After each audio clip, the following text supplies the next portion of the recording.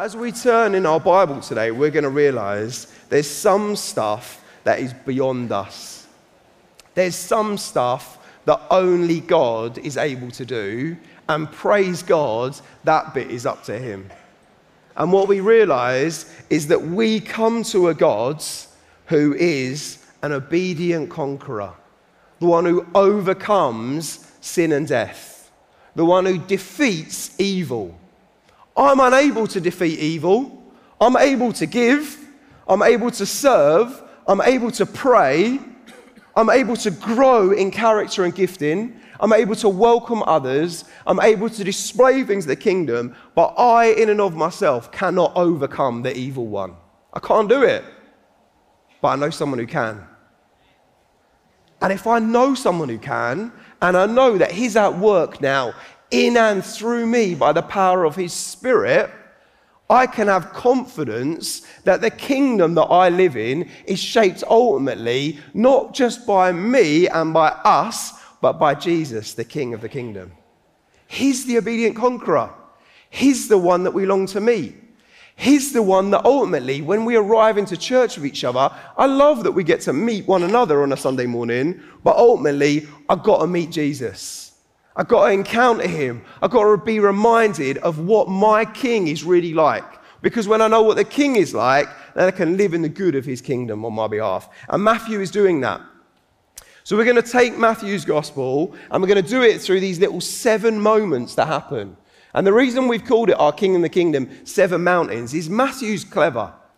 Matthew, if you just jump onto the Bible Project little montage, you know, the rich, you got that one? There you go.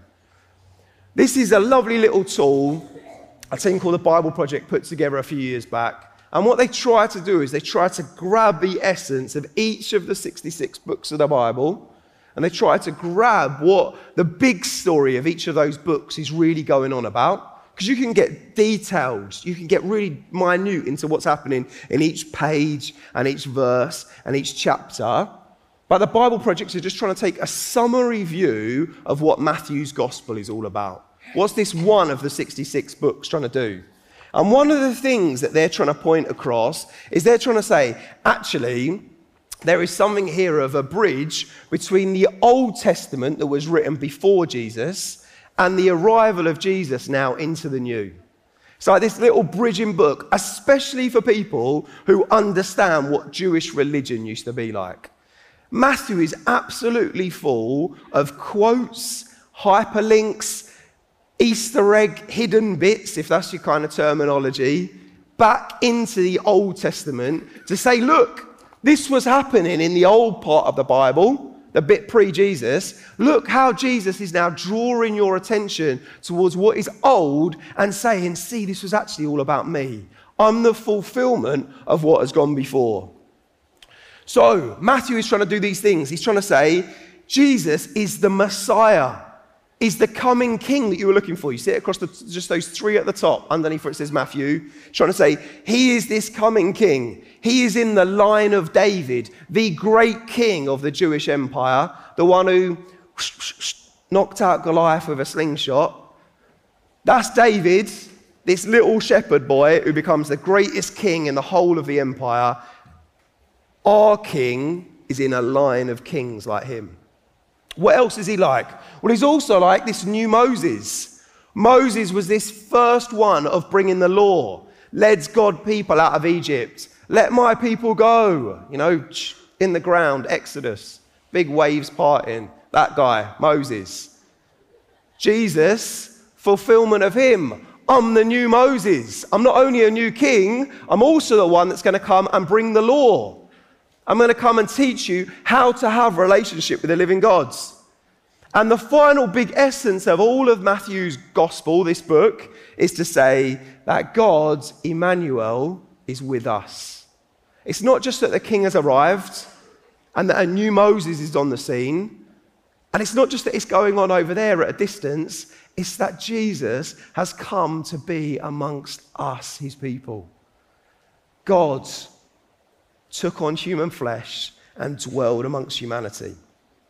See, and what he's doing is he's constantly then trying to find, and all of those other parts, you can study it for yourself, But all of them are then trying to draw your attention towards the fact that each of these little things are happening and that each of these fulfillments from the old are starting to be found and seen in the new.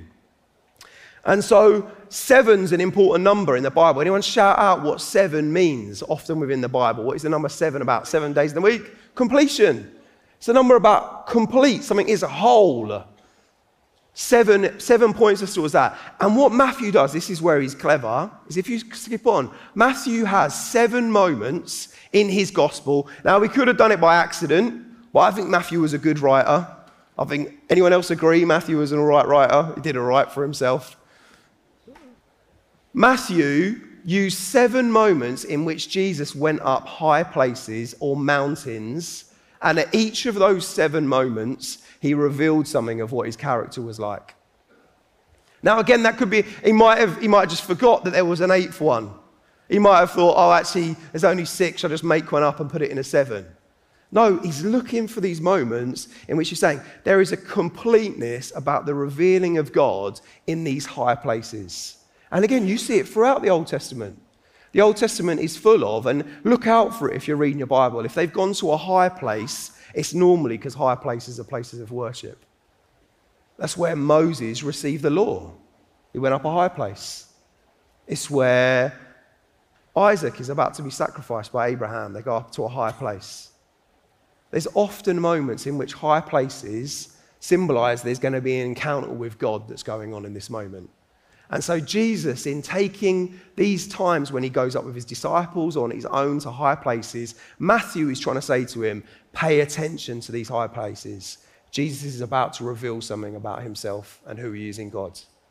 And when you start to see them, so each week, we're going to do 7 weeks, and we're going to look at each of those high places and how the king is revealed. And what does he do after each of the 7 high places? Well, he dips back down, and that's just the lay of the land in Israel. If you know it, it's got kind of 2 high mountain ranges into a big valley that happens with the river that's running through and into the Sea of Galilee at the top. And as it runs through to the Dead Sea at the bottom. You've got this with Jerusalem there, and it's running into this big valley, and Jesus goes up into high places, and he goes back down to continue his ministry into the valleys. Jesus is constantly doing that, going up high, encountering God, revealing who he is, and then heading back to be amongst people and to live out the kingdom. The kingdom isn't lived out in the high places. That's why when we worship God, now this isn't a mountaintop, this is pretty flat, but Sunday mornings in some ways are called to be places of encounter with the King, collective encounter. We can meet him anywhere, of course you can. There's something about the people of God gathering together to a high place of worship, to a higher place of encounter and knowing God, but then we don't just stay in the higher places, we encounter who the King is, and then from that place, we go out to go and display his kingdom. We say, this is our King. Thank you. God, we know what you're like. Our confidence in you has increased. We can't believe this is what our King is really like. Then we leave and we go out into all of the world and we display our King and we build and establish his kingdom. But if all we're ever doing is building and establishing the kingdom and forgetting what the King is like, we've missed the point. And if all we're ever doing is thinking about what the King is like and not actually building and establishing the kingdom, we've forgotten the point. There is a thing that belongs to us and a thing that is beyond us in these bits that we're called to do. And so today we're going to go to this very first mountaintop experience, and it is the fact that Jesus goes up to a higher place to have an encounter with the evil one, the enemy, Satan. And Satan tries to tempt him. And Satan tries to distract him at the very early part of his ministry, tries to undermine who Jesus really is, but our King is victorious. Our King conquers the enemy. Even at the very beginning of the story, before we get to Resurrection Sunday, before we get in 7 weeks' time to Easter, it's only 7 weeks till Easter. But until we get to Easter, he's already shown, I will overcome the evil one. And how will he overcome the evil one? Because of his obedience to the word of God. That's the way he does it. We have an obedient conqueror, and his obedience is to his Father's words. It's a wonderful truth. It's what our King is like, And that's the way that we're going to build his kingdom, because we're going to be obedient to the word of the Father. We're going to be obedient to the word of God. We're going to know that this is the way that we overcome the evil one. Not just by being stronger or faster or cleverer than him, but by being obedient to all that God says. So let's read it together. Do you want to just pull up Matthew for us? Here we are. I'm going to try and read it from my Bible. Just give me a second while I just open us to it.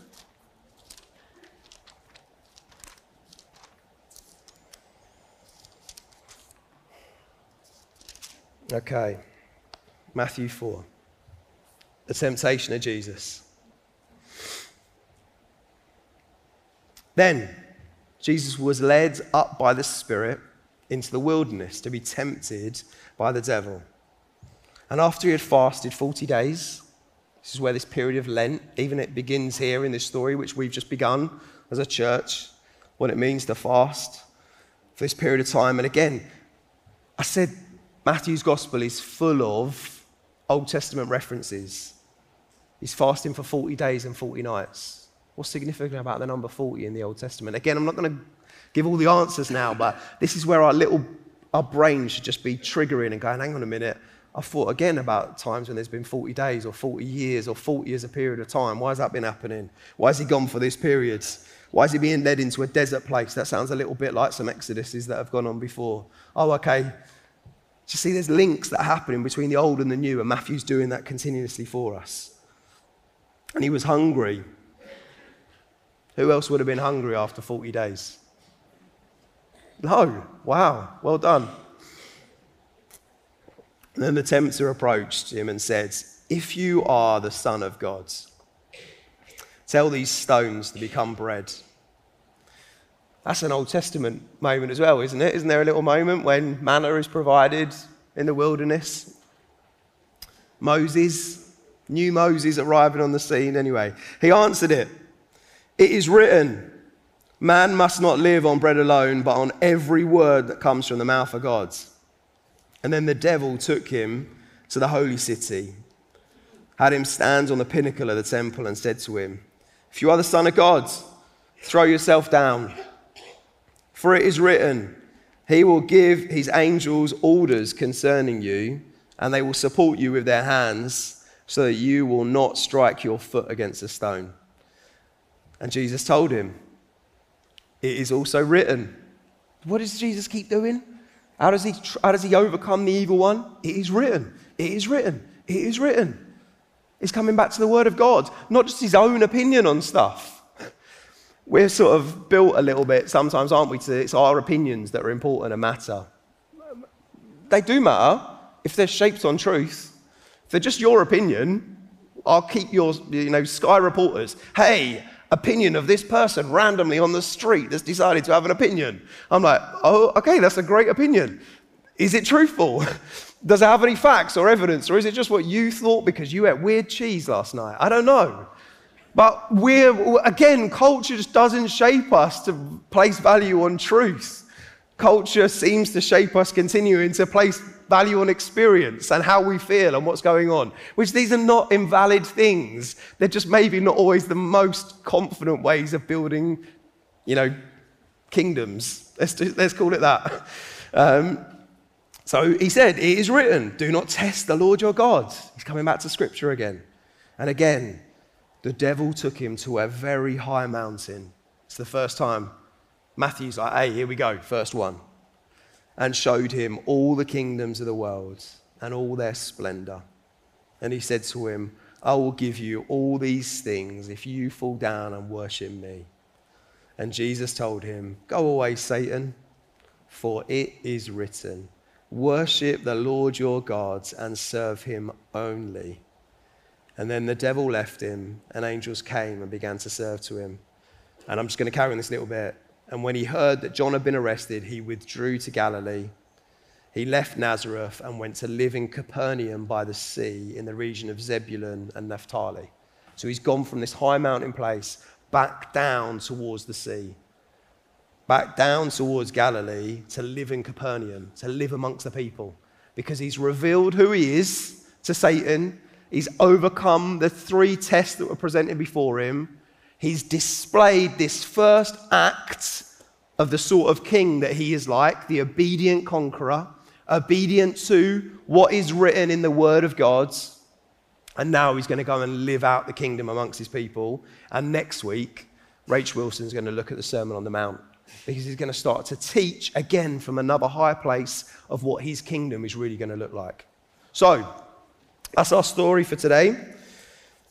What are we going to learn from it and how are we going to find comfort in it? We're going to learn this. Satan and the evil one. And this is the thing as well, that there are some things that belong to us, they're our responsibility, but there are definitely things in the world that are beyond us, and evil is one of the things that is beyond us. You might not think evil exists. I don't know. I'm just trying to catch some people's faces at the moment. You might think, evil? I think if you've lived in the world long enough and you've experienced things of the world and you not just seen it on news, but you've seen it in your life and you felt the power of stuff and thought, well, how is this still happening? There's something deeply innate. And actually, I'd say amongst people who are not followers of Jesus, there's a greater understanding, appreciation of just evil, sin, sickness. It's like there's just a poison within humanity. There's just moments when you listen to the news and you think of, how could people do that to each other? How could anyone behave in such a way towards another human being? And you think there's something, and this is repeated sickness and behavior that happens throughout all of human history. We're not on some upward trajectory towards nirvana. We're not on some upward trajectory towards humanity just becoming nicer and kinder to each other. I just don't see that amongst us. Evil still seems to affect the world in which we live in. You may be living today and feeling the scars and the pain of evil in your life. Evil that just doesn't want you to, as Thomas said, to break free of addictions in your life. The evil of others that are just that persecute and bring suffering and harm and damage continuously into situations. And the real sad thing is that evil doesn't just exist in some and good in others. We all understand that actually, and again, so much of literature, you realize that evil is a line that is drawn right down the middle of us. There's something about within me, evil lurks. The beast lives within me. It's not that someone else is evil. It's that actually I know that I am capable of evil. I know that I am capable of the terrible things that you see within the world. There's something deep-rooted within us that think, well, I could be capable of that. In the wrong circumstances, at the wrong time, each of us can be affected by the power of evil in our life. Praise be to God that I've been rescued from a domain of darkness and transferred into the kingdom of his beloved Son. Praise be to God that now the evil that once I longed to do, I now no longer do, because now I long to live in a way which pleases and serves God. If anything good lives within me, it's because the Spirit of God who rose him from the grave, is now at work in changing and transforming me from a life that was once a slave to evil and the patterns of this world to now being free to follow him and live in a way which pleases and serves him. It's because the line of evil has been removed from within me. It's not about just dealing with someone else, and evil as an outsider, saying, I must be changed and transformed. God, you must rescue me from the evil one. You must deal with the sin within me. And they start small. They're not all starting with great human, life-altering tragedies. They often start within those small little moments. But as we give way to evil, the evil one starts to conquer in our life.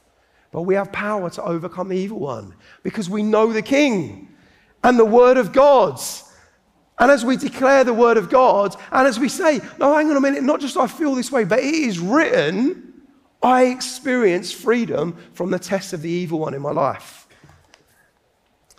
The world needs to hear that stuff. When we walk around Eastbourne, when we're amongst our neighbours and our friends, when we see sickness and sadness and suffering and death around us all the time, we need to be voices of hope that say, we know someone that can overcome this evil.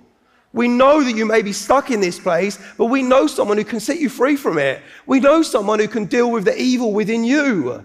We know someone who can set you free from the shame and the guilt and the condemnation that the evil one has placed upon you. The pattern of this world can be broken because we know an obedient conqueror. Do you want to meet him? That's the call of the Christian, is to be able to say, do you want to meet Jesus? You can say, come to church. Of course you can, because I'd hope if you come to church, you meet Jesus. You can say, do you want to spend some time with me? But don't just spend time with them. Introduce them to Jesus. Get people to Christ. Christ is the one who overcomes. Christ is the one who can set us free from the work of the evil one in our life. And that starts local, but it can transform the world. That is what the kingdom has been doing for 2,000 years. It's been changing the world. Because the kingdom has been growing, because our king is the obedient conqueror. So what does he overcome? He overcomes 3 tests. You've got these little 3 ones that are there. And if you've got that, there you go. These are the 3 tests that come across. He tests you physically. If you're the Son of God, tell these stones to become bread. Are you hungry? You need a bit of food? Okay, let me test you physically. How else am I going to test you? If you're the Son of God, throw yourself down. You'll not strike your foot against a stone. He tests you emotionally. Does anyone care about you? Are you really that important to God? You might feel this is where the evil one will poke you. He might test you physically. Temptation can come in physical forms.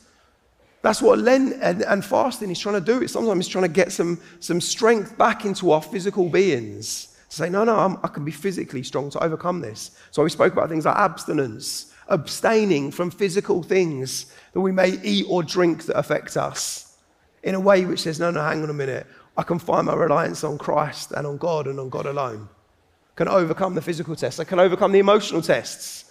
No one cares. Maybe you have too high a view of yourself or too low a view of yourself. Both of those are a problem. Arrogance is a problem. Feeling like, actually, I'm so significant, important. Yeah, I'll just throw myself off. God will rescue me. It's all right. That's a problem. And arrogance is a problem. We see that in the church sometimes. I'd say that's more of the religious spirit in this room. It's probably more of a problem sometimes that we can deal with followers of Christ. But he tests us emotionally. And finally, I will give you all these things if you will fall down and worship me. He tests us spiritually. He says, who is really your God? What are the things? Oh, it's gone quiet. What are the things that are most important to you? What are the things that you place at the center? What are the things that you say don't just belong to you that you're now going to give to me, but that you say belong to you and you're keeping hold of? They're the gods that we make in this life. And so Jesus experiences each of these 3 tests, physical, emotional, and spiritual. And how does he overcome each of them? His 3 responses to the physical test. He says, it is written, man must not live on bread alone, but on every word that comes from the mouth of God. The word of God can sustain you. I'm preparing to do Dot Wade's funeral in a week or so's time. 96-year-old lady who died as part of this church. I've got a photo that I just put on the back of her order of service because when I walked into the home that she was staying in, she's deaf, so she couldn't hear that I'd walked in. She'd just, but it's wonderful, and she'd shout at you, and she couldn't quite hear what you were saying. What a wonderful servant of Jesus, though. She's just sat reading her Bible on her own. That's the photo that I just snapped over her shoulder. I probably should have asked her consent, but I didn't. And so she's just sitting there reading Psalm 119, just sitting and reading the word of the Lord, because she knows that's what's fueling her. She couldn't eat much towards the end. She didn't have much human company or visits. She had a little crossword that was going on. She couldn't hear the radio or the news. Praise God. But yeah, just as a result, she's sitting because the word of the Lord, it fuels her and sustained her. She'd learned that lesson throughout following Jesus for decades. Then in an emotional test, what happens? Jesus again pushes back and says, it is also written, do not test the Lord your God. Yeah, you'll have emotional tests. You'll feel like, am I important? Am I significant to God? Do I know him? I don't need to test God because the word of God says that he knew me before the foundation of the world. The word of God tells me that he knitted me together in my mother's womb. The word of God tells me that he knows every hair that appears on my head, that he hems me in front and behind, that my name is graven on his hand. I don't need to test whether that's true because it is written. Why am I testing what is written? It's true. I believe in the word of God. Don't unhear what I just said then. Heard it come out of my mouth. You can test the word of God if you're looking into faith. This is strong enough to deal with your objections and your concerns and your worries. It's a strong book. It'll deal with your testing and you're looking into it. But don't flippantly test it. Oh God, I'm just not sure whether it's even true or not. Believe in him. Put your hope and trust in him. And finally, a spiritual test.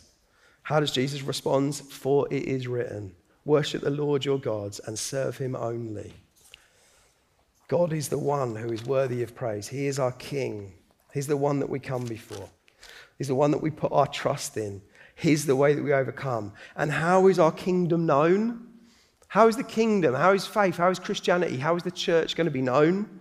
It's going to be known in our obedience to its King. That's what I get a bit worried about sometimes. The reality is actually, if I watch the news, I sometimes see the church being known for all sorts of things. Heard the other day that the church wants to be known as a place that's good for parties. It's all right. You can have a party in church. We have lots of parties that happen in church. I don't want it to be known for a place that's good for parties. That would be the worst, strapline for the church. The church, a place that's good for parties. No, the church, a place that loves Jesus. A place that's obedient to King Jesus. Jesus is what we're known for. He's surely got to be what it's about. All the other things, and again, there's be a danger of it. I don't want just King's Church to be known. Great for kids' work. Really nice singers at King's Church. Please, well, you can if you want, read the Google reviews of King's Church. They amuse me sometimes when I read them. People, because they do, they write, really good for this, really good for that. Oh, the parking was all right. Oh no, parking's terrible. I had to park at Morrison's. Coffee's worse than it was 2 years ago. But because people's opinions are kind of vaguely interesting. And there are moments when you think, I can learn some of that. But what would I really want as a Google review is loves Jesus. King's Church, 5-star review, loves Jesus. How does he come and meet the churches in Revelation? He talks about their passion for him, talks about their obedience to Christ, their enduring faithfulness, their love for all of the saints, their hope in Jesus. These are the reputations that we want to build, and that's what the kingdom's going to look like. We want to be a church that is built and established on Christ. Because he's the one that overcomes Satan. He destroys evil in the world. We're going to finish by reading this together. I'm going to invite up Sally and the bands. We're going to read a little bit from Psalm 119. This was what Dot was reading on her hospital bed just a little while back.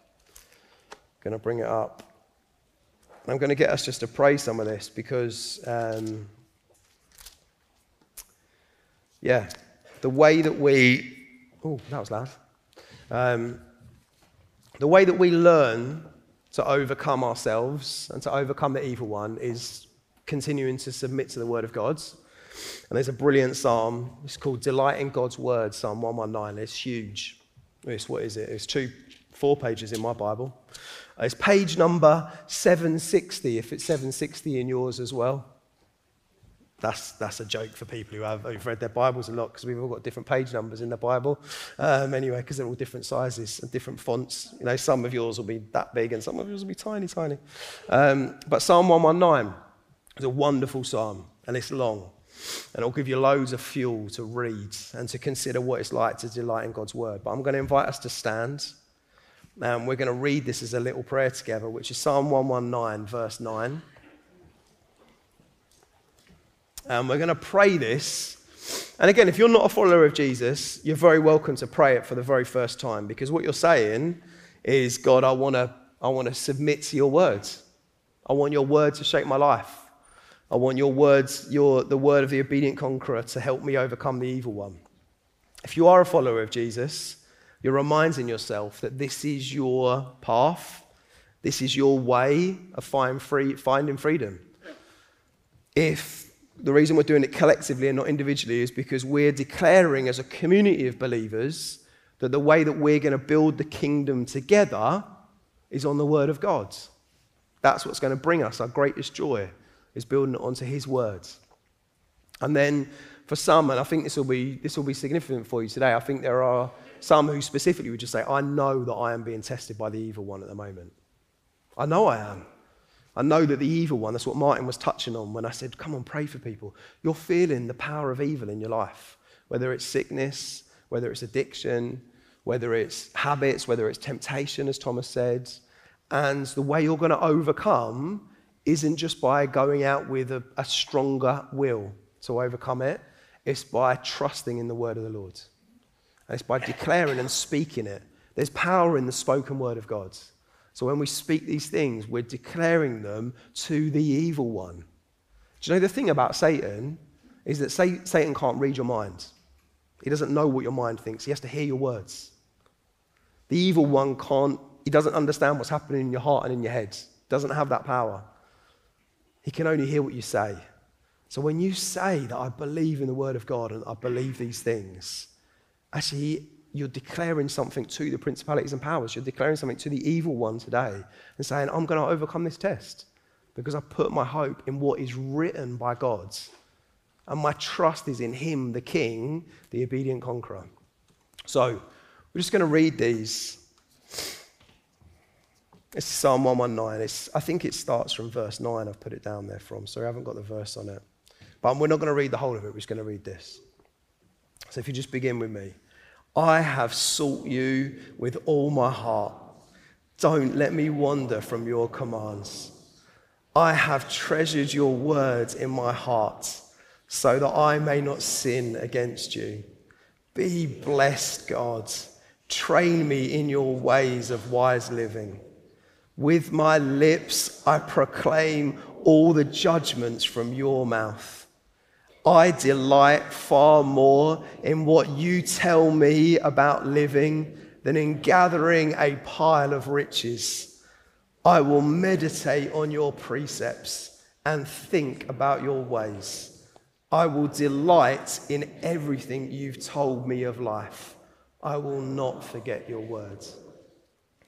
Just now, before Sally starts to sing, just quietly, you might just want to pray. That's a prayer we've said together. You might just want to pray your own prayer to God.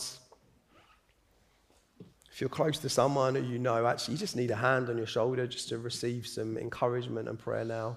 You might just say to them, would you just pray for me? I just need to know the freedom from the evil one in my life. Church, this is just a few minutes now just to spend some business with God.